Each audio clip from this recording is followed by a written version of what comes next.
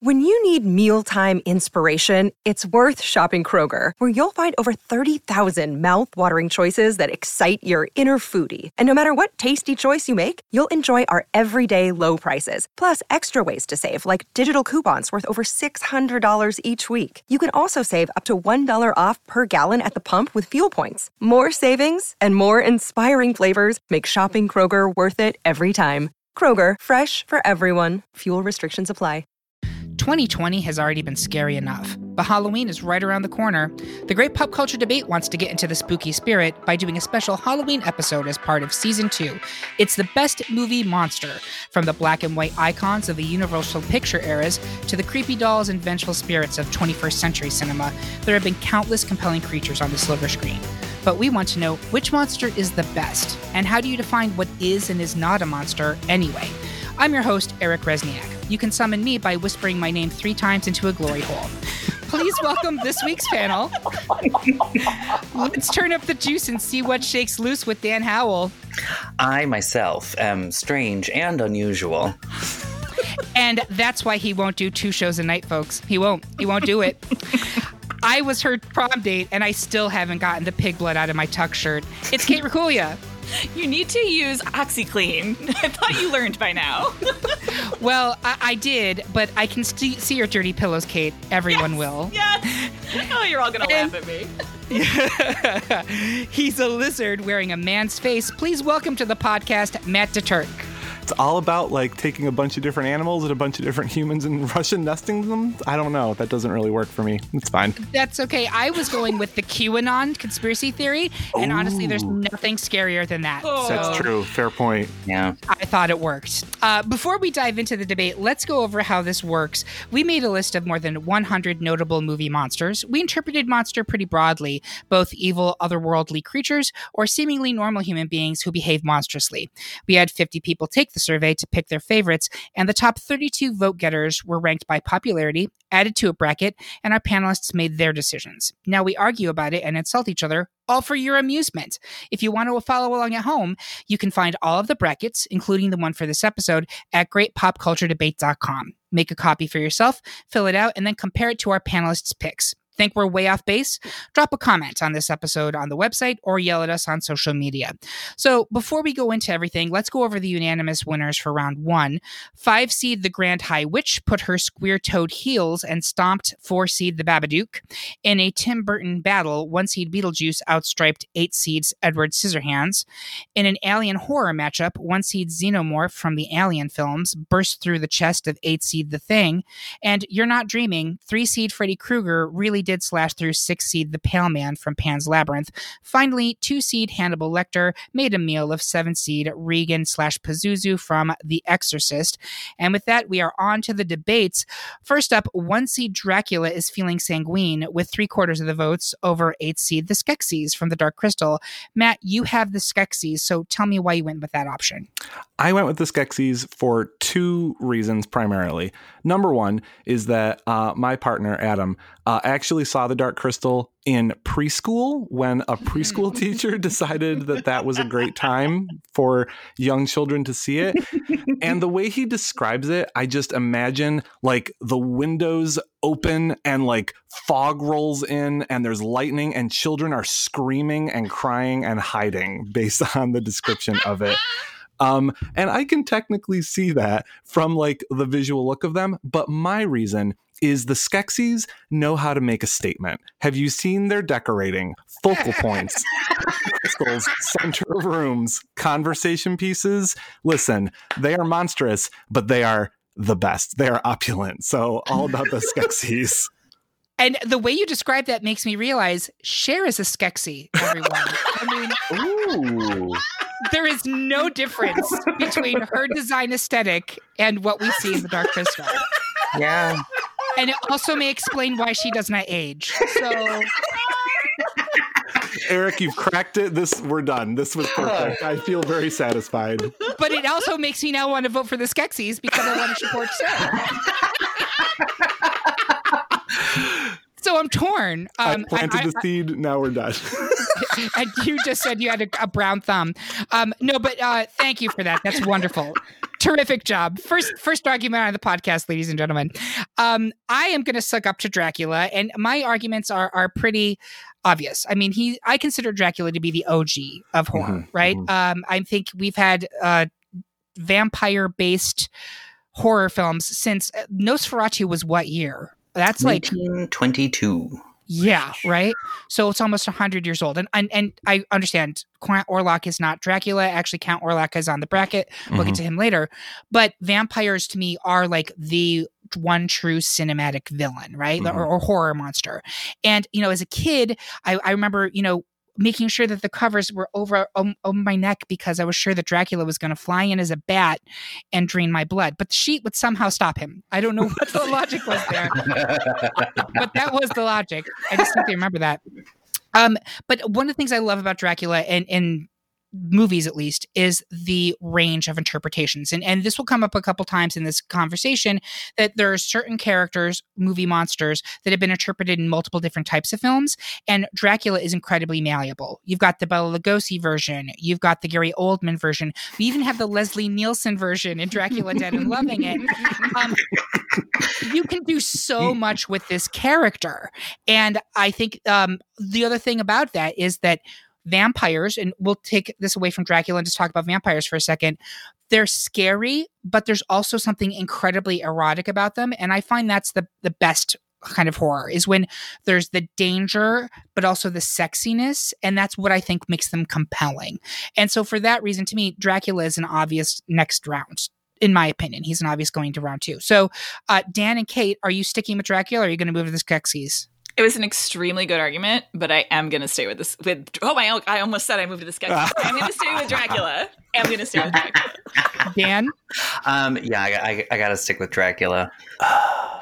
Good argument, Matt. As someone, though, Eric, who watched all of True Blood with you, I am not surprised about you being like, I need the horror and the erotic together. This plays correct. So. Absolutely. And by the way, if you're not watching Lovecraft Country on HBO, it's kind of like the spiritual successor of True Blood, but actually legit and cross-pollinated with the African-American experience in mid-century America. It's fascinating. Anyway, that was a total sidebar. Sorry. Moving on. 3/4 of us preferred 6-seed Patrick Bateman from American Psycho to 3-seed Voldemort. Dan, you had Voldemort winning by a nose. Why? So I feel like I need to start this with a disclaimer about J.K. Rowling is, she's got her issues, and I don't want that to reflect poorly upon an amazing villain, despite the fact that she created him and she's trash. So Voldemort, however, will do anything to get what he wants. He will kill anybody to advance his initiatives. He will literally kill children. He will kill innocent bystanders. He is ruthless. He is dark. He is deformed from his desire for evil. He will send people out after innocent people across the English countryside. He will destroy entire communities. He will spend years trying to achieve what he thinks is correct. And I mean, basically he's just racist as fuck. He's pretty gross. And like that, he just like drips evil. Like there's nothing remotely redeeming about him. And All right. It looks fucking scary. And he packs a big snake. Yeah. True. Kate, explain why it's hip to be square and totally batshit crazy like Patrick Bateman. All right. So as you were listing all of those attributes, Dan, I was like, will do anything to get exactly what he wants. Will kill anyone. Tries to feed a kitten to an ATM. I mean, but then when you got to is deformed, God, yeah. But like you have all of that sort of casual, completely self-interested venom and evil, but in the package of Christian Bale. Is Patrick Bateman. You want to talk about evil and allure, that is Patrick Bateman. But seriously, he is a beautiful monster, and the sort of monstrosity that he represents is this kind of unchecked capitalism, unchecked toxic white cis masculinity. He just is this insatiable force that like goes through this horrible society like a shark. Like he's adapted to fit inside the kind of amoral, soulless 80s corporate world, capitalist world that is on the page in the book by Bret Easton Ellis and is also on the screen in the movie by Mary Harron. And since this is specifically movie monsters, there were three things that I thought about when I was like, what am I looking for in terms of like a great movie monster? One was uniqueness. One was what is their cultural impact? And one was how much of their power is tied into the cinematic representation of them. And like the American Psycho, the book, I love it. It's a complicated book, but I really love it. But the movie is so good and it is so funny and so dark. And so like I, as a woman watching it, feel only a woman could have made that movie that way in a way. Does that make sense? Like, because Totally. he's just such a terrible person, but he is a product of this society, right? Like, so that, like, seeing the society, seeing the opulence, seeing the kind of like, hard angles and like black and white and the red splashes on top of everything. Like the visual, even just the visual language of the very first scene of the movie, when you see red splattered on the plates and you're like, is that blood? And you're like, no, it's this like incredibly hoity-toity dish that's being prepared because Patrick Bateman is just a symptom of this culture. And that is why he is an incredible movie monster. Well done. I agree with you that only a woman could direct that movie because a man would not be able to see the system that they are operating in, whether they want to or not. That's a great point. Yeah. Matt, where are you coming down on this one?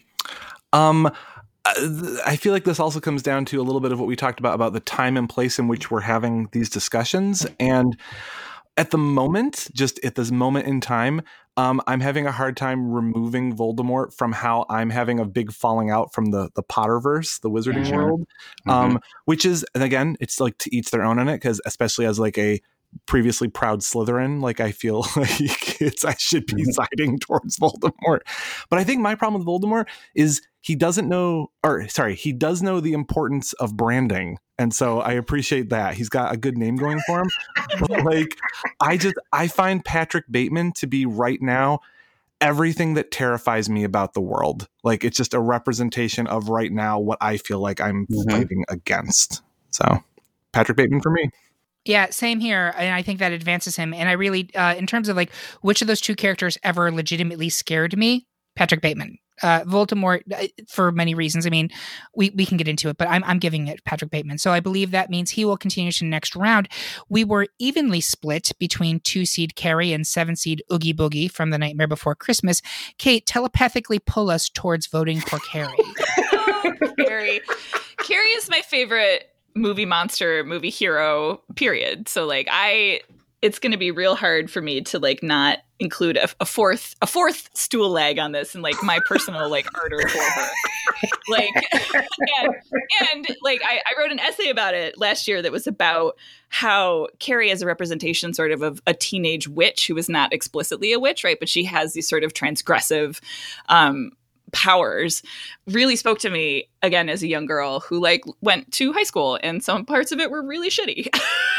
and I feel like Carrie, she started as a book by Stephen King, but again, her true sort of like power, I think, is the cinematic form, is the Brian De Palma movie, which is just, people know the idea of Carrie, they know the idea of Pig's Blood, and they see Sissy Spacek, right? Like that, her performance of Carrie makes her she's the monster and she's also the victim, right? Like she's the arouser of pity and empathy because she's horribly abused by like everyone in her life, including her mother. Piper Laurie, just got a hat tip to you.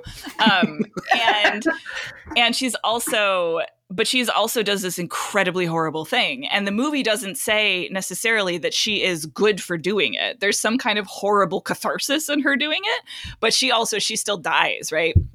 The end of the movie of Carrie is one of the most shocking things I've ever seen in my entire life. And I did watch it, not after the prom that you and I went to, Eric, after the next prom. And I just, she's a woman. She is a woman. Like, there is no other cinematic character like Carrie that I can think of before her on screen that way. And yeah, like, people know, like, don't take Carrie to the prom. People know about that. It's a thing. They do. Pop culturally. They do. Yep. Is a cultural moment. Matt, spill your guts on why we should go for Mr. Oogie Boogie. I have, I would say, the complete opposite argument that Kate has on this, where Kate's is incredibly thought out and incredibly, like very poignant, I would say, because we empathize so much with Carrie. Mm-hmm. Oogie Boogie comes back to my previous attempt to mention like Russian nesting dolls. I can't even say it. I can't say it. Is because I have a fondness for things inside of things, and so therefore, Filthy. yeah. Hey, let's. Oogie Boogie is a burlap sack full of bugs that is somehow sentient and moves around and has song and dance numbers. And again, sorry, this is going to be a theme for me. An incredible decorating style. His lair is like second to none in all of Halloween Town. His is amazing. Like dice that also have snakes in them. Come on, this is fantastic. Oogie Boogie is like not just a pinnacle of like movie monsterdom. Like again, somehow his shadow's on like the moon, but then it's bats. I don't even know. It doesn't matter. He does what he wants. He's amazing. I love him to death. So, Dan, where are you coming down on this one? This is it's tough comparison, but I gotta stick with Oogie Boogie because I love Nightmare. Yeah. Not that I don't love Carrie, but right. Oh, yeah. They're all gonna laugh at you. I still think I love both of these, and I would love to see both of them in the next round. I think they both deserve to be in the next round, but I have to stick with Carrie. I think that like Oogie Boogie is awesome. He's a great visual creation, and he has a wonderful singing voice. Very important in a monster. I mean, Very important in a monster. Absolutely. Freddy Krueger has an incredible baritone. But I feel Carrie has such a resonance with me as a person. Carrie is essentially like an X-Men character in the real world. And I think there is something to be said for that. And we'll get to that later on when we get to Frankenstein and that situation. But like that monster who is not a monster, it's not their fault that they are the way they are, but like the people turned them into something to be feared. And like that, there's something about that I find really rich, and I want more. Not the remake of Carrie more, I want more. No one wants that. So that means unless either Dan or Matt change, we are evenly tied right now. Is that correct? That is correct. Yes, that's correct. So. And that means that I would be the tiebreaker, which means it's Carrie. And I want people to know, I swear to you, we're not going to go on another Eric breaks the tie streak. What we'll do is we'll pass off the tiebreaker, so it's a round robin. Well, you made the right call here, Eric. You made the right call. Just gonna say, I would have telepathically sent rocks into all of your houses. That's fine, so long as Mrs. Poole from Ferris Bueller is not berating me as a teenager. By the way, people don't realize that Adie McClurg, who's the secretary in not even 10 years later in a movie, plays like someone who's like 40 something, is playing a teenager in Carrie. It's incredible. It is insane. It's like, I mean, that woman did age about 20 years and 5, but God bless her. It was amazing. God bless her. We love her. She still crushes it. She still does. So next up, 3/4 of us had 4-seed Joan Crawford from Mommy Dearest, while Matt needed a bigger boat for 5-seed Bruce the Shark from Jaws. Go ahead, Matt, and talk about Jaws first, because then I'm going to go popping off. I mean, this is going to be hard for you, Matt, because Bruce doesn't have any discernible decorating taste. This is a very good point. Unless you go read the fanfic about it, and then, man, let me tell you, like the Ursula Bruce fanfic, very impressive. I am nervous and excited. Let me just say that this, in the grand scheme of like matchups here in terms of which ones we're passionate about. Unfortunately, this one is lower for me on the like passion scale. I'm just saying that, which means I'm not going to convince any of you. Because here's the thing. So Bruce the Shark, first of all, one of the most iconic score themes of all time. Like literally, like all you do is bump bump. And you're like, oh, that's Jaws. Like two notes. Very impressive. Okay, so kudos to John Williams, less the shark. But Jaws, has, I would say, in one of those affected a generation and caused a generation of fear. My father was terrified of swimming pools for years, and like subconsciously it was because of Jaws. And so I think that that's really fascinating, that considering like where Spielberg was in his career and considering like all the challenges they had, of course, of making it, that like literally a mechanical shark and two notes still causes like adults to have like that paralyzing fear of an entire element, like literally like that my dad wouldn't go in the water. But also the one where all of you get to literally take my gay card away for the month is I've never seen Mommy Dearest. Oh, honey. Oh, Matt, that's going on our list. Tina, bring me the axe.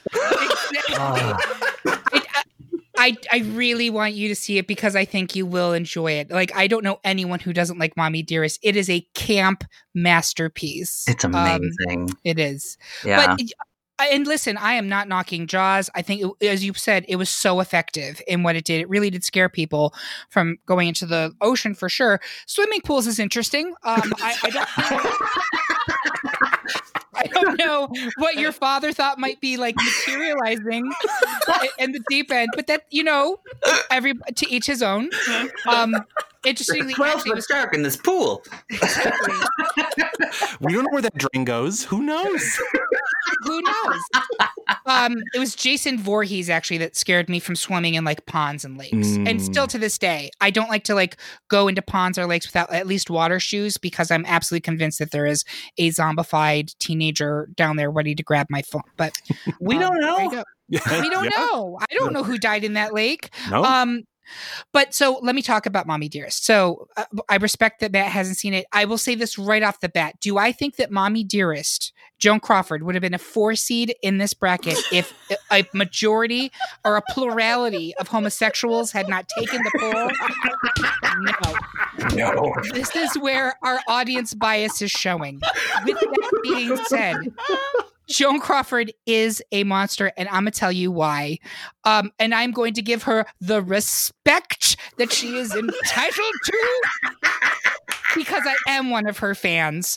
So if you've seen the movie, you understand exactly what a like horrible fucking sociopath Joan is. And obviously this is from the memoirs of her adopted daughter, Christina. Who knows how much of it is reality and how much of it is perceived. But like she's fucking terrible to her as a child. She's used as a prop in a publicity machine. Then when she becomes older, Joan spites her because she's becoming a woman in her own right. And she's incredibly verbally and physically abusive. There's some like dynasty level physical altercations in that movie that I live for. Mm-hmm. And then comes the late in life pettiness, which to me is my favorite chapter because you have Joan stealing her daughter's role on a soap opera, which is incredible. And then she comes back like any true movie monster for one final scare at the end at the reading of the will where Tina finds out that she fucked her again. And to me, it's just brilliant. It is an iconic role, an iconic character, even though it's based on a real person. But to me, she is a monster. There's no two ways about it. Like Dan mentioned mother-in-law, monster-in-law as an example of like, a joking is a monster. But like many of us have, let's just say, complicated relationships with our mothers. And I think that Joan is like the be-all and end-all of monstrous mothers. And for that reason, I think she should have got to round 2, but I don't think she should go much farther than that personally. So is anyone swayed? Matt, are you sticking with Bruce? I'm sticking with Bruce. Is anybody changing their vote to Jaws? I've made a compelling argument. It was a compelling argument. And Bruce. Thank you, Bruce. Bruce has brought a great deal of joy into my life. But like Joan, like what's her face? Faye Dunaway as Joan Crawford is just the peak of peak of camp monstrosity. She really is. Exactly. Dan, are you sticking with Joan? I mean, I have to. I mean, I have the Tina Bring the Axe t-shirt. Like, it all makes sense. She scares the crap out of me. And I just want you to remember, Matt, that Joan is bigger than you, and she is faster than you, and she will always beat you. I'm taking notes. The good news is, Matt, we own it, so Movie this is night. going to be easy to rectify. Exactly. Perfect. I think it's also on Amazon Prime, by the way. think It's so. streaming right now. So 3/4 of us were willing to head down to the sewers with 3-seed Pennywise from It, but Kate was all about Mama's boy Norman Bates from Psycho, a 6-seed. Kate, why were you about Norman? I mean, I just really like these like fucked up straight white men. I was like, Wait, is this my therapy session? I know, right? Like, tell me about your father. Like, yeah. So Norman Bates is he in the way that Patrick Bateman is also this sort of like shark, right? Like you don't necessarily see him. He's perfectly acclimated to his surroundings. Norman is acclimated to his surroundings, right? Like he comes off as this very kind of weird, but like gentle, maybe overly conversational about weird things and his mother when he's just fixing you a sandwich and like, why did you even let him in? Just like you rented a room, just lock the door. You don't have to be nice to him. Anyway, he has the idea of the boy next door being a dangerous thing, right? And so in my little horror things, he's fairly unique again, right? Because he doesn't look threatening, and he's Tony Perkins. Like, I mean, yes, I would say like, sure, come and make me a crappy sandwich and tell me about your mom. It's like I didn't just like run away with $40,000 today. Like I feel like having a conversation with a total stranger. I would if he were Tony Perkins, and this is how I would have died in the first 20 minutes of Psycho. There you have it. But it is very unique, and like Psycho's, like the film Psycho in horror cinema is such a high bar of this is a perfect horror film, right? Like that is very powerful to the point where when Gus Van Sant made, like, I don't know enough about why he explicitly made it, but I feel like his making the remake was to sort of disprove, like, because it's shot for shot, just in color with different actors, and it's nowhere near as brilliant, right? Like it's not those technical aspects; it's some additional alchemy of the time and place, right? That the movie and the story is reflecting. Right. So yeah, I just think, I mean, Norman was based on a book that was based on a real serial killer, but I think Norman Bates' primary power is cinematic. Agree with that. Dan, why are you down to clown? So this is interesting to follow up the Norman Bates argument, because I feel like I mean, Pennywise is the quintessential scary clown. He is a shape-shifting psychopath of seemingly unbeknownst origins. And he carries not only that childhood kind of allure to the unknown for the kids that he steals and murders and eats, but there's also that. But it turns, you see those kids turn from that wonder, like, oh, it's a clown, into, oh, fuck, what's happening? So you see that switch into how scary something that should be so friendly can become. Yeah. I mean, I know plenty of adults who are still afraid of clowns, and I find it fascinating. As a child whose mother was a professional clown for a short time. Wow. So, like, I have a very different feeling about clowns, because whatever. That was a thing we knew growing up. Dan, I'm suddenly super afraid of your mom. I'm sure she's lovely. I'm sorry. But it's, he's a character that carries that embodiment of evil that can draw you in and then instantly scare the crap out of you. Now, I will say he has struggled in the cinematic world, perhaps. Listen, I love Tim Curry, but maybe not, It's a very interesting clown. The more recent iteration, still creepy, but also still a little awkward. I feel like he excels a little bit better in the book, but at the end of the day, he's still he's pretty fucked up. I mean, he will literally make an adult commit suicide just because he thinks he may have returned. Like, that's intense. That's a high level of evil right there. It is interesting that they're both kind of characters that appear to be non-threatening and fun and lighthearted, and in fact are monsters. They're both Trojan horses, yeah. They're both Trojan horses, which I think is very cool. Matt, are you sticking with Pennywise here? I absolutely am. Pennywise actually genuinely concerns me on a deep guttural level.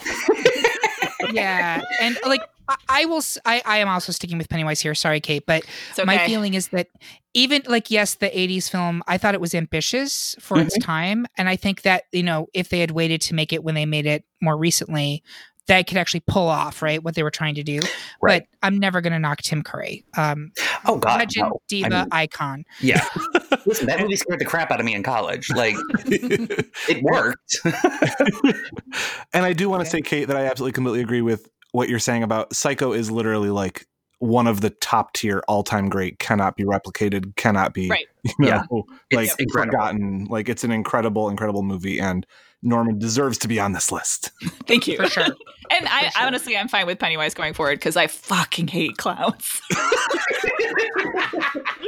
And my mom's name is Flutter. I do think before we close the book on that argument, we do also need to mention the horror that was Norman's wig line when he was wearing like that has to be discussed. Get it together. No attention to detail. Lace front, hello. All right. We were evenly split between 2-seed Frankenstein's monster and 7-seed Ghostface from Scream. I will explain why the monster is made for perfection, while Kate will take a stab at Ghostface. Kate, why don't you go first? Ghostface. So my journey into horror cinema as a young child growing up in the 80s, I was actually at a very young age, I got the Skeksis and thought they were cool. Like, I had no problem with them whatsoever, seeing them in essentially preschool. Patreon listeners, go listen to the pre-show and you'll see why I'm specifying that. But it was on this one. Sorry, my brain doesn't make any sense. And neither does the monsters. No. But that's, go ahead. Doesn't make any sense. Anyway, I was scared of horror movies. I was completely terrified of Freddy Krueger as a concept. So it wasn't until Scream came out, which I saw on a VHS with our host, Eric Resniak, and fellow panel guest member, Bob Erlenbach. And Drink. As like a 17-year-old. And I was like, oh, this was completely fucking horrifying, but now I know how it works. Now I know how horror works. That was my gateway drug. And Ghostface, in many ways, is... Because Ghostface has multiple identities, right? Like, Ghostface isn't just one person. So the idea of Ghostface becomes anyone in this cast of characters has the potential to be a psychopathic murderer for different reasons. Now, do I think the best Ghostfaces are Stu and Billy? My God, yes. Like, without Stu and Billy, would the other Screams exist? Perhaps not.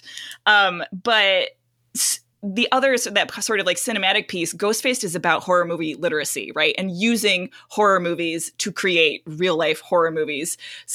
Movies don't make psychos, they make psychos more creative. That's kind of the entire thesis of the Scream movies, which are, I don't know, is that morally ambiguous? But they're also outrageously entertaining. I just watched Scream 2 the other night again, and I love Scream 2. Oh my God, it's so good. When Jerry O'Connell dies, it's like it hurts me every time. Every time. It's so awful. But they are, again, damn you, Laurie Metcalf. Damn you. Thank you, Scream movies, for giving us a reason to say, damn you, Laurie Metcalf. I think Ghostface's, ability to be lots of different people, to teach people about horror movies, to comment on horror movies in a really clever and still scary as shit way. He's a great movie monster. Yeah, that's actually such a compelling argument, specifically the one about how what makes him unique is that it's horror movie literacy, the postmodern monster. I love that. And that's something that he's very different from any of the other slashers on this list. Yes, so that's such a great, unique argument. Thank you. And he gets to like split the difference between Stu and Billy too. Like Billy has the literacy, Stu is the follower who's like peer pressure, you know? And their relationship is woo. Yeah. It is, yeah. Well, that is some fanfic. Exactly. To delve into. And I would say that some of the other subsequent Ghostface are also, like, I personally, I know this is kind of controversial, I think Scream 4 is really good. I like Scream 4 too. The, like, end reveal as to who, like, the big bad is fucking great, and she's really good in it. So really good in it. Yep. Yeah. Scream 3, not so much, but I actually really dig Scream 4. But I'm going to talk about Frankenstein's Monster, which, again, is one of the OGs. You can go back, obviously the literary origins go back over 100 years now, I think. Cinematically, he was one of the first ones that we had. But what's so compelling about the monster is that he's the most tragic of all of them, along with Carrie. I think there's so much pathos here, and he's another one, like, he doesn't want to hurt anybody. He did not ask to be created, and in virtually any version I've seen of this story, it's the same type of shtick. It is, here is something, it was man's ambition to create something, very Prometheus, had no idea what he was getting into, and then can't control what he's done, and suddenly pitchforks and torches, right? And all he wants is to live and to love and to laugh, live, laugh, love, right? He just wants to paint some script over the entryway to his home. He just wants to go to the Christmas tree shops. That's all he wants. Just let him be. And so I think he's such a compelling character. I will say that. And if we had to pick between him and Carrie, who do I think is actually a better monster? I think it's Carrie, personally. So if he does get knocked out here, I'm not going to be too mad. But again, like Dracula, there have been so many different versions of Frank, or excuse me, I've got to call him the monster, because when people call him Frankenstein, it's not correct.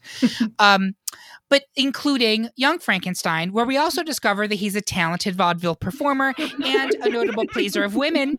So I think that has to count for something. I think it does. So Matt DeTurk, where are you coming down on this one? I have to come down on the side of Frankenstein's Monster, for kind of the same reasons that you mentioned about like being like one of the OGs of like monsterdom. And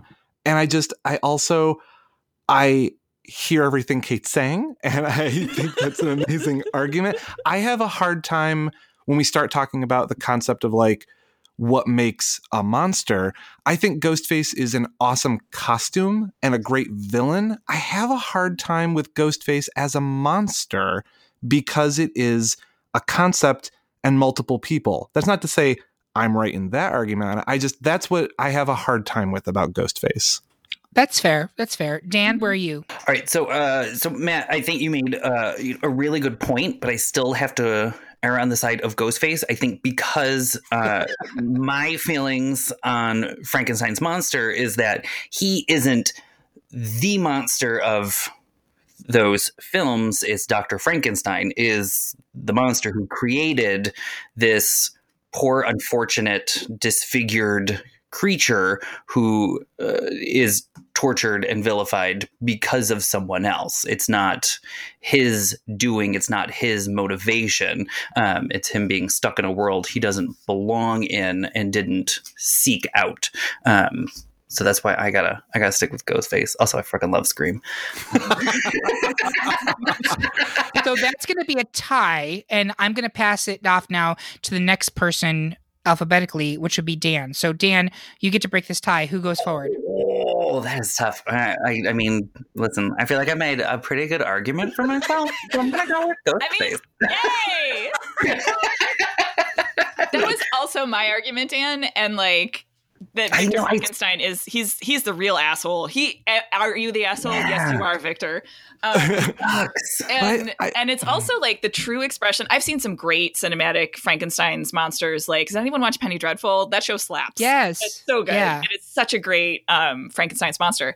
But the truest expression of that story is literary for me. It's not cinematic. Yeah, that's fair. I actually feel like, for me, the best Frankenstein, I feel like, I don't know, the one that maybe I connected to the most was I'm going to screw up all their names, but was the stage show that was filmed that had Benedict Cumberbatch. Yep. That was really good. Oh, and I forgot the other guy's name. It's Johnny Lee Miller. Yes, thank you. Yes. I felt like that actually really made a good attempt at combining the pathos of it, but then also kind of more of the literary element. I don't know. I feel like it was a good combination of them. It was very good. Yeah. Yeah. All right. Well, with that, we are going to advance Ghostface to round 2 in kind of an upset. And surprise, that, Sydney. Damn. Oh, I mean, boo. Whoa. Whoa. And with that, my brains need a little bit of recharging, so we're going to take the quickest of breaks. We'll be right back after these messages from our non-existent sponsors.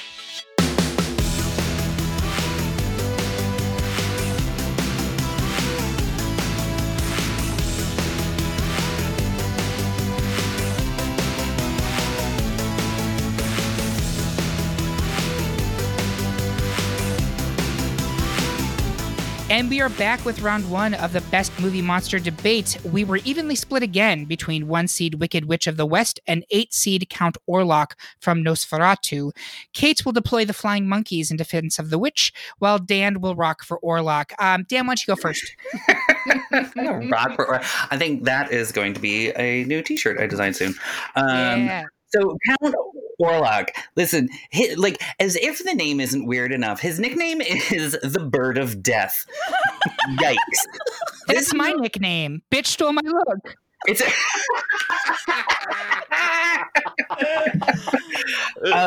he is one scary ass vampire. So I feel very lucky to have seen Nosferatu last year in the theater with live orchestration, which was super cool. And watching it, I had never put together that he lives in the Carpathian Mountains. And immediately I was like the Carpathians from Ghostbusters 2? Is this a really deep cut from Ghostbusters? Because I'm kind of into that.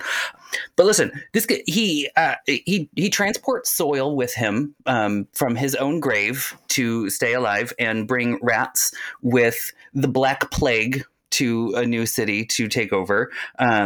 He is, all of the blood sucking and none of the sophistication of Dracula. He is just straight up dark and scary and evil. And he is that vampire that you're not like, oh yeah, but I kind of get it because he's handsome. He is scary. He is literally just basically a zombie and a vampire put together, walking around scaring the crap out of people. And through his entire movie, he doesn't even talk. He doesn't need to talk. He's that scary. He just kind of looks at you and literally a guy passes out in a chair. What? It's great. He's great and he's really, really scary. That's my argument. And again, one of our original cinematic monsters. So yes. We said earlier, his movie came out in 22, which is amazing. It's still 100 years. Crazy. Yeah. Kate, talk to me about the Wicked Witch of the West from Wizard of Oz.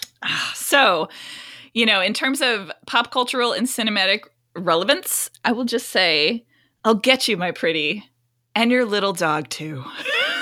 There's nothing. She is iconic. I hate to use it because we use it all the time, but she is all the time. That, bless Margaret Hamilton. She'd only been working for a couple of years, 6 or 7 years in doing bit parts and stuff. And she gets this part and creates this villain that I wasn't scared of a lot as a kid watching movies, but I was freaking terrified of the witch when she threatens to burn the scarecrow because he will die if she does that. And she can totally do it because she can throw fireballs. No, she's just, it's such a cinematic interpretation, such an image of American cinema. Green skin knows that's what people think witches are, right? In the popular 20th century American imagination. She has flying monkeys. Her decorating scheme at the castle, okay. She has an army. It's sparse. She has an army of people called Winkies? What? Bitch knows what she's doing? I mean, yes, water. Presumably, Oz has the same amount of water native to it as we do, which makes her about as defeatable as the aliens in Signs, but that doesn't matter. Yep. She's still a badass bitch. She is a badass bitch. And quick question for the rest of the panel. Dan and Matt, were you scared of her when you were kids? Yes. I see. I don't remember. No, I don't remember being scared of her. I also don't remember being scared of a lot of things except the library ghost in Ghostbusters. Oh, that's fair. That's fair. That's the only thing I remember being scared of as a kid. Not your mom, the clown. Not my mom, the clown. Nope. That seemed totally normal to me. My defining one was Poltergeist 2. Like Poltergeist 2, like the old man. Kane? Yes. Kane. Yeah, Scared terrifying. the heck Absolutely. out of me. Yeah. And the maggot in the tequila bottle that he vomits up and then becomes a thing. It was terrifying. Oh, yeah. Terrifying. It was. I guess it's a worm, not a maggot. Back to the witch. I voted for the witch. Matt, I believe you were on Count Orlok's side. I was. Mm-hmm. Are you going to stick with Orlok? I am. And my quick reason is that, first of all, I just want to note both of them stunning silhouettes. Like, amazing. Can't miss them. Ooh, very So- similar silhouettes. Very similar. Yeah. I just want to say this also comes down to the Wicked Witch. Did terrify me, but also Wicked kind of took away from the monstrousness for me. Mm. Is she not still a monster because she's being persecuted by an unjust society? She is, absolutely. I guess she is still a monster, I would say, in that. Maybe it took away my fondness for her monstrosity in that, because I am not a Wicked fan. No, and I hear that too. I purposely don't think about that show when I think of the Wicked Witch. Like, to me, they're completely separate entities. Yeah. If I'm going strictly by the movie, there's no denying the cultural resonance that portrayal had of that character. As Absolutely. Kate pointed out, like, Mm-hmm. that's what children associate witches to look like. Mhm. She is genuinely terrifying in moments of that. Not just when she threatens to burn the scarecrow, like when she's fucking appearing out of that smoke in Munchkin Land, that's Mhm. terrifying. And she's continues to have cultural relevance. This is another tie. So Kate, you're going to be the tiebreaker here. And I'm assuming where you're going. Fly, monkeys, fly. The last thing I will say is there's some great Wicked Witch memes out there, which, again, like, when's the last time you saw a Count Orlok meme? Yep. So if you want to talk about, like, True, cultural that's relevance, True. there's the one where, like, they're going through the woods and she, like, bewitches the trees to attack them, and she's, like, huddled behind a tree, and it says, "Can't even take a shit in peace." Like, great. Plus, she has wonderful penmanship on her broom. She Surrender, does. Dorothy. She Like, does. she's a great communicator. So we will be advancing the witch to round 2. Next up, it's another 50-50 split between 4-seed Gremlins and 5-seed Leatherface from the Texas Chainsaw Massacre. I will explain why Leatherface should cut through the competition, while Matt will throw water on Gremlins in the hopes of reproducing their chances. Matt, why don't you go first? Eric, I love your intros for these. They're so good. Like, Thanks, drugs. Gremlins for me are, this comes back to that discussion about, like, what is a creature, what is a monster sort of a thing. Gremlins for me, though, are kind of like pure chaos combined, like, but then also reproducing chaos. First of all, the creature design themselves is fantastic for them. I think that they manage to find that balance even when they're in their gremlin state of they're kind of cute, but then they're also gnarly and they have, like, all the fangs and teeth and everything. I am, as you've gathered by now, a huge sucker for puppets. So, like, I'm all here for the puppetry of them. And I think that the cinematic version of Gremlins is a great example of taking the concept of something, finding new interesting ways to make it cinematic, but also I think that on their own, when there's one of them, you're like, yeah, I could take it, but the fact that they can reproduce and they keep getting more and more gnarly and they start overrunning things. And at the end, you kind of end up being like, oh yeah, I could see how this actually could be scary or could be more horrific in, like, possibly a different situation. And then also in the end, Leatherface for me isn't scary. Because Leatherface is one of Adam's favorite movie monsters, and he's tried to show me Texas Chainsaw multiple times, and every time I fall asleep. I can't stay awake through it to save my soul. I feel like I end up in like an Attack of the Clone situation where I'm like, it's all just dusty and it gets everywhere, and I just fall asleep. I hate sand. I hate sand. It's all just gray. So, so that's me on Gremlins and Leatherface. Well, I will say this. I'm 100% okay with Gremlins advancing because I think they're more novel and they're a more creative version of a monster. I think Leatherface, of the slasher ones, has a brutality to him that I think would put him towards the top of that heap. We'll go over the other ones when we get to them eventually. But the other thing I think Leatherface has going for him, and those movies in general that makes them genuinely scary, is there is that cultural element of the grimy Southern. There's a class element there to it too that makes my skin crawl. Like watching those movies, there's something about that family and the interaction and the brutality of the whole thing that to me is scarier than some of the other slasher movies. Like I don't find Halloween scary. I think that the Texas Chainsaw Massacre can be very scary because to me, Halloween's about suspense and Texas Chainsaw Massacre is about fucking gore, but the relentlessness and just the brutality of it all. That's where I'm coming there. Like I said, I'm totally okay with Gremlins advancing here. Dan, where are you coming down on this one? I am Team Gremlins. Yeah. And Kate, where are you on this one? I am also Team Leatherface. It's the only scary movie I can't watch because like it's that nihilistic brutality of where people are meat. Like I know we're all meat, but it's right. See, now I have to ask, how far in does that happen? It's funny because have you tried the remake? Does Adam hate the remake? I actually don't know. I have only tried the original because like the remake, and horror purists will probably disagree with me. That's fine. I actually think the remake is pretty effective, and that's to me pretty horrifying right from the jump. And there's a scene in that movie, and I'm sorry we're getting off topic here and we're going long, but where he's dragging a victim into the basement and she's clawing onto the wood of the stairs and her fingernails get ripped off because she's sewing hard.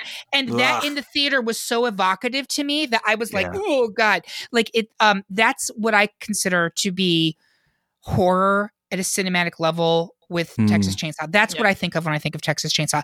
With that said, it brings us to another tie, and I'm fine changing my vote to Gremlins. I honestly am. I like how Eric's like, it's up to Matt this time, so I'm going to just not give him that power. You can, and not give the power back. But I'm also willing to concede that I really liked your argument on Gremlins and just give you the win. Yeah, I don't think anyone has done too much like vote hopping. Go vote. No, there's not been much vote hopping. So I'm going to be the first. I'm going to vote hop to Gremlins. So we're advancing Gremlins, and Matt, you still get the tie break at the next time. So see. It's a win-win-win for Matt. I love it. So speaking of which, we have another split decision between 3-seed Michael Myers and 6-seed Creature from the Black Lagoon. So many contested things in this Exactly. It is. Kate will dive deep for the Creature, while Matt will celebrate Halloween a little bit early with Mr. Myers. Kate, why don't you go first? The Creature from the Black Lagoon is really special. It's considered in sort of the pantheon of original Universal monsters, even though the Creature is not in as many movies as like The Mummy, which that's another one that didn't make the list. Boris Karloff's Mummy. Or Dracula or Frankenstein, even Frankenstein's monster. But the creature design on the Creature from the Black Lagoon is this. Like, people know what the Creature from the Black Lagoon looks like. It's one design. It's this incredible, headpiece that comes down over the shoulders, and it has flippers and bubbly skin, and it's another kind of beautiful, sad creature. It's just living its life. It's just swimming around. And these, I don't know what they are, like ichthyologists or something come down, and they're like, hey, we want to find something. And he's like, I just want to, swim underneath this pretty lady. And, sure, he kills people, but whatever. But also, the Creature, itself is really unique in that it is designed by a woman named Millicent Patrick, who was a former animator at Disney, was responsible, did a lot of animation, or did some animation at least, on the Night on Bald Mountain sequence. And you can kind of see that sensibility in the creature's design. And for years and years and years, she was sort of given short shrift by, I forget the guy's name, and I'm going to say his name, the guy who was the makeup artist on the film. He wanted the credit for the creature, but Millicent designed it, which I think makes her, I don't know of any other woman who designed one of the classic Universal monsters. So creature's special, creature's gorgeous. Yeah, I hear that completely. And honestly, as weird as it sounds, the fact that that was designed by a woman at that point in time is one of the things I love so much about that. And it's one of the things that affected my vote. Maybe it shouldn't, but it did. Matt, I'm going to turn it over to you. Why Mr. Myers? So Michael Myers for me is one of, kind of like Eric, how you were talking about with Leatherface. Like Michael Myers for me actually kind of gets down to like a guttural level on being scary to me. I feel like it's Halloween. The original Halloween is this great mix of like realism and like slightly not supernatural, I guess, but like it's the feeling that something, the unknown, is always there and watching you, and you can't escape it no matter where you are. It's always going to find you, and it's always going to get you, and it's always lurking around a corner, whether you think it is or not. It's so also Facebook.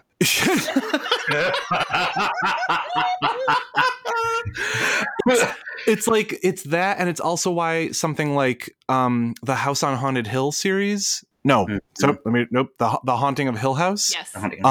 Also worked so well for me because once, I guess, spoiler sort of, once I started noticing that there were ghosts hiding throughout all of the house through all the episodes, like it caused physical goosebumps up and down my spine, even when like they weren't supposed to, like they weren't like a plot point. They were just kind of there.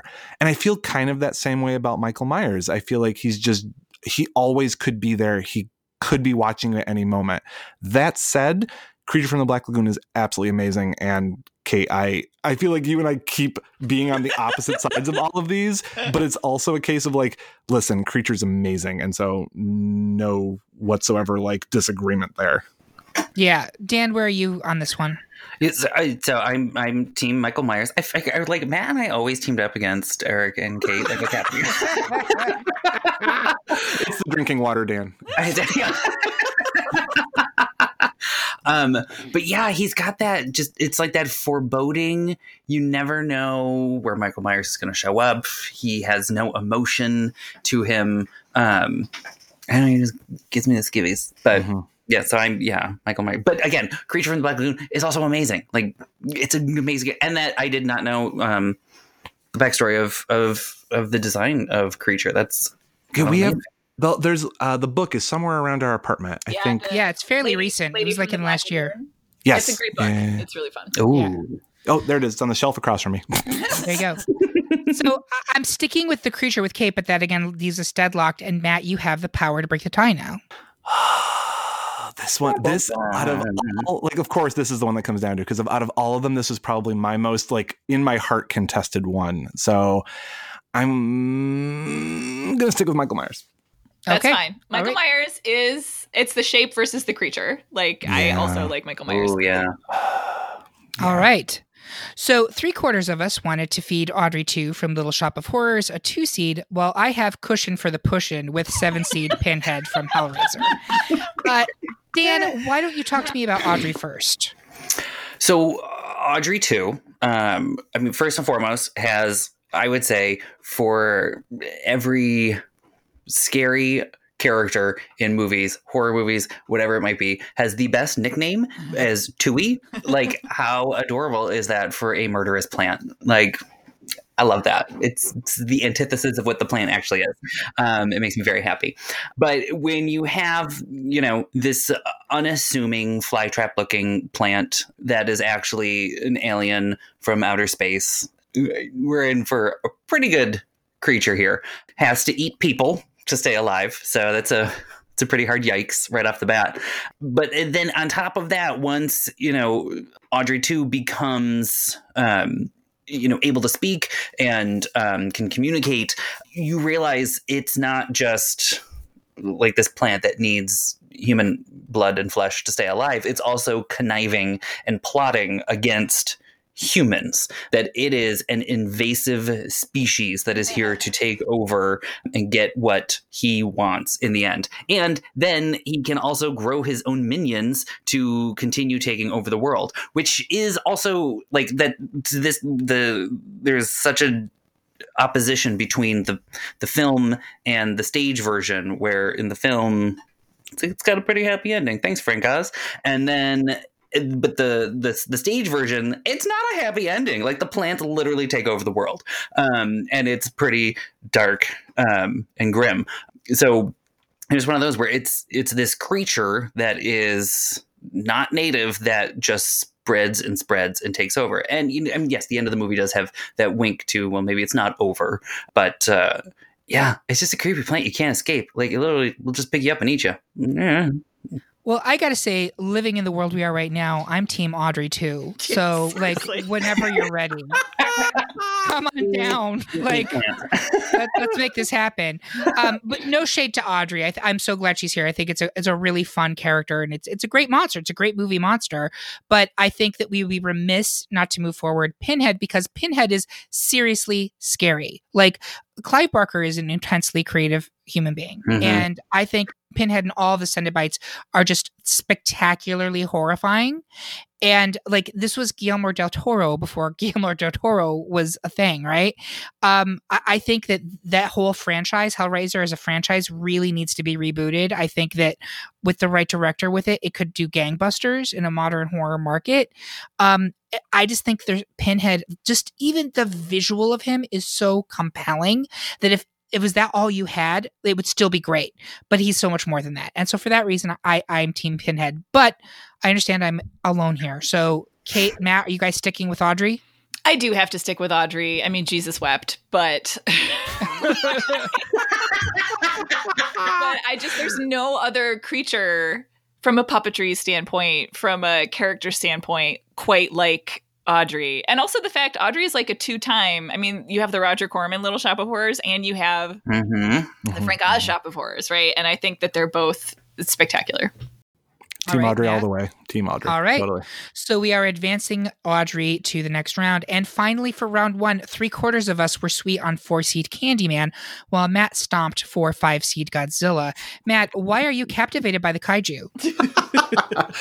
I feel like Godzilla, again, comes down to being one of those, like, not just like an original movie monster, but also, again, just so iconic to the fact that we're like, people now, when we have a large creature, like, they don't even like call it a kaiju. They're like, oh, that's Godzilla, or it's like Godzilla. I just feel like it has implanted so hard in our cultural lexicon that I think that Godzilla is like one of those pinnacles of movie monsterdom. Like, whether Godzilla comes down and is actually here to be our savior, or whether just really wants to destroy buildings, regardless, still a good monster, whether monster for good or monster for evil. I feel like Godzilla kind of personifies monsterdom.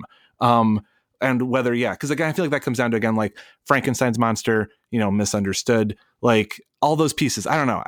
Godzilla for me, I feel like is like quintessential monster. That makes perfect sense to me. I will say this.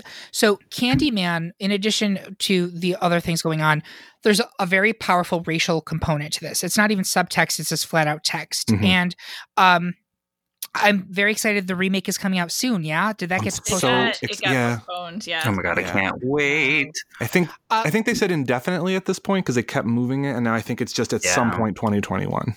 But like now more than ever, this is the moment for that character, right? Mm-hmm. I saw the original when I was in high school, and it terrified me. Like, I found terrifying. It's a terrifying movie, and the actor who plays him was so good. Tony Todd! Is he playing it in the Tony Todd? There's is he in the remake there's as well? like a scene in the trailer where you see a reflection in a car that's Tony Todd, but I don't know what they're doing. I believe my understanding, like, if and I might be misquoting, but I believe they have not quote unquote officially said it, but they've also been like, hey, it's Tony Todd. So. Yeah. I mean, who else could possibly play that role? I'm sorry. Correct. It's just so good in it. Perfect It's casting. it is chilling. And so for that reason, I put him in front of Godzilla. But I think Matt makes a really excellent point, which is that Godzilla is like the monster of monsters. He's king literally of all monsters. the king of all monsters. So I have a hard time. Like, I could be easily swayed to voting for Godzilla here. I easily could. Dan, where are you? I was Candyman, but I totally get the argument for Godzilla. Yeah, this is a tough one.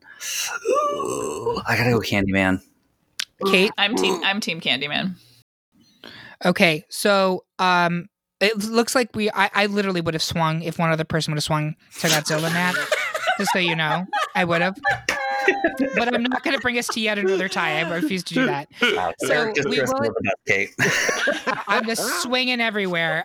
So we will advance Candyman to round 2, and that is it for round 1. We've gone from our final 32 to our scary 16. Did our panelists make the right cuts, or do you think we've gone psycho? Tell us your thoughts by commenting on this episode at greatpopculturedebate.com or sound off on social media. Make sure you come back for one final scare when part 2 drops later this week, when Beetlejuice, Xenomorph, and Dr. Lecter join the competition as we name the best movie monster.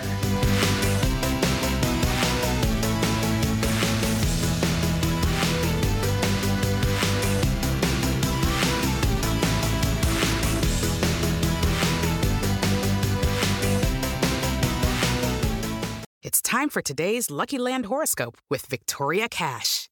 Life's gotten mundane, so shake up the daily routine and be adventurous with a trip to Lucky Land. You know what they say, your chance to win starts with a spin. So go to LuckyLandSlots.com to play over 100 social casino-style games for free for your chance to redeem some serious prizes. Get lucky today at LuckyLandSlots.com. Available to players in the U.S., excluding Washington and Michigan. No purchase necessary. VGW Group. Void where prohibited by law. 18+. Terms and conditions apply.